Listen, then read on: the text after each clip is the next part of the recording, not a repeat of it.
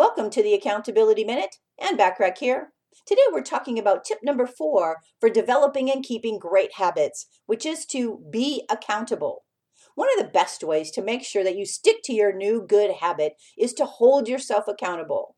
One way of doing this is to tell people around you about your new habit and what you want the end results to be. Tell family members, associates, colleagues, anybody who you spend time with. Good intentions don't actually produce results, so we all need a little accountability along the way.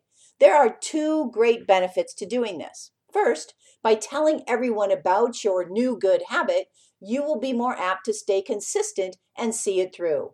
Nobody likes to look bad, and by telling a lot of people about it, you will feel obligated to continue with it. And the second one is, in sharing your new habits with those around you, you will be more apt to receive encouragement and praise for your good choices. This can go a long way towards helping you feel more accomplished as you strive to implement your new routine. Tune in tomorrow for tip number 5 for developing and keeping great habits.